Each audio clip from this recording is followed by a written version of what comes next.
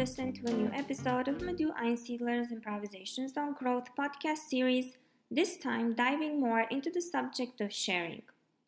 How can sharing work? Do we share more easily from a surplus or from less? Is the ability to share connected to the amount of wealth? And are wealthy people more detached from the concept of poverty, thus involuntarily sharing less? In order to experience sharing, we need a diversity of experiences. Could it be that neo-capitalism and the free market prevent true innovation because they foster bubbles and thus block diverse experiences? Listen and see where our discussions take you. Do you think, though, it has to do simply with the way some people have, let's say, grown or the context of their lives? For example, I've seen people who have had a rough financial situation, so to speak. Is there a difference between sharing from a surplus, sharing from something that it's not essential to you, but at least you think about sharing it, as opposed to sharing from something that you and your family really, really need? I was reading a study, and I think it was like 2 months ago or so it was quite some time ago, that actually has shown that the more wealth people have, the less they share. And there are stories out there that poor people are so inviting and share the few that they have. And so those are like two stereotypes. Let's say there are two stereotypes. And I think what it does is, when I have a certain amount of wealth, then I seem to lose the connection with people who have less. It's not my experience. And maybe I have not experienced it at all. So I cannot imagine what it is not to be able to buy milk, or not to have a computer for my child to do online schooling or homeschooling with online classes. And when people live in their bubble, and then as the social media, as we know, enforces our bubbles, we are even less exposed to those other experiences, and that the life can be so diverse. And then it's not part of our worldview. And I don't even think that people are heartless or careless or whatever. They just cannot imagine how that is. And this is, for example, something that I really, really appreciate in Austrian cities and villages, that most of the villages and most of parts of the cities are diverse populated. So you like, in a house there lives someone who is really rich, but also people who are in middle class, and also people who kind of sort of struggle. So you have a social mixture, and this actually helps a society to be aware of all the diversity that a society holds. And I think that this contributes to more awareness, and then eventually, hopefully, to more sharing. I think what you just said to me sounds extremely rare. We seem to be talking about segregation, and what I see is probably the most predominant segregation of all is wealth based by wealth.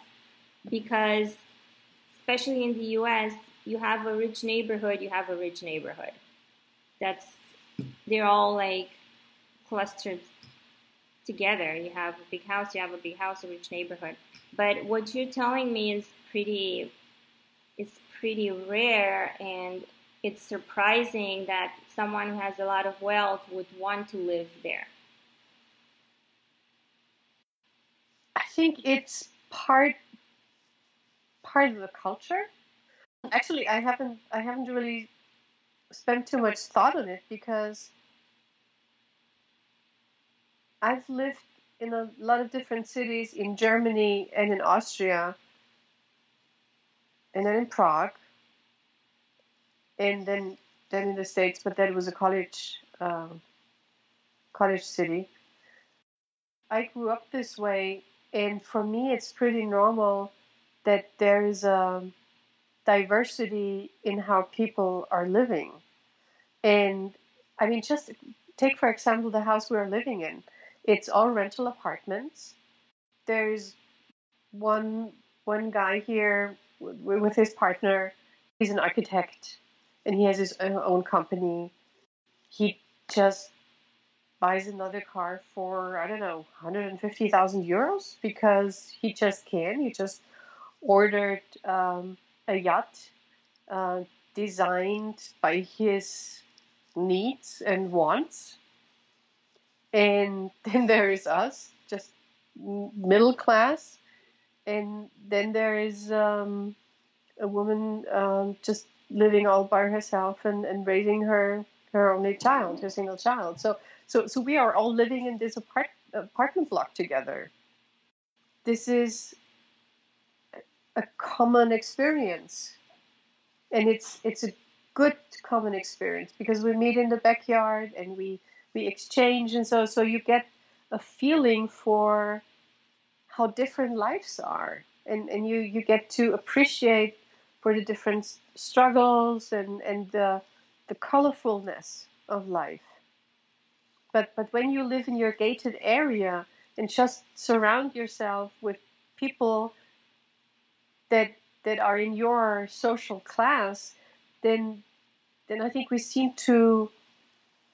get myopic. It just narrows our mind. But there's something that I feel like I'm missing here, because I think a lot of people would want to live the way you're saying. So something must be happening to allow diverse people financially to live in the same place. Is it like the rent? There's a system in place that allows for that. Yeah, there's a system in place. So I'm living in an old house. It was built 1934, and the rent is cooped. And that's especially true for Vienna. So a lot of the apartments have a regulated rent.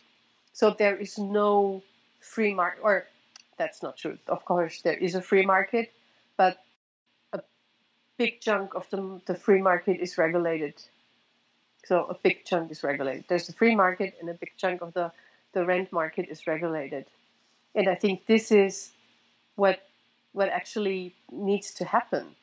I mean, the idea of the free market and the neo-capitalism, for me, is just an idea that has not worked out, because it's dividing us, it's increasing the gap between the poor and the wealthy.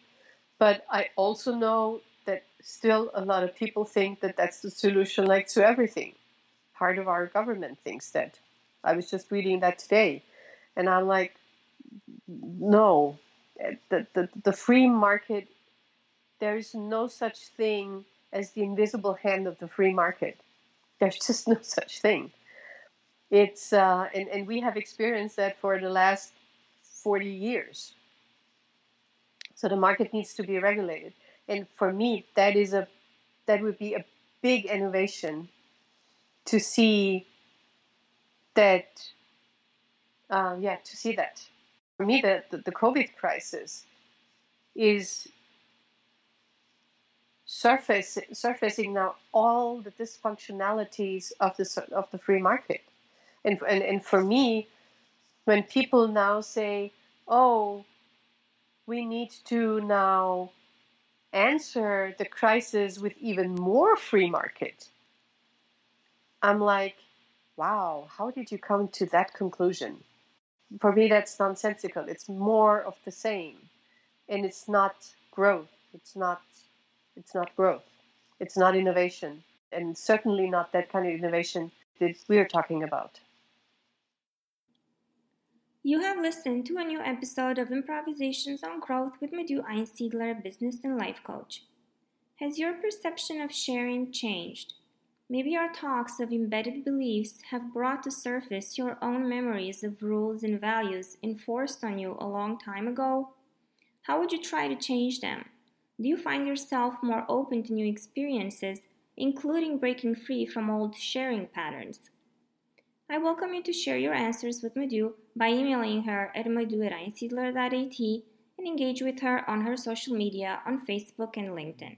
Remember to remain open to new experiences and to listen to our next episode.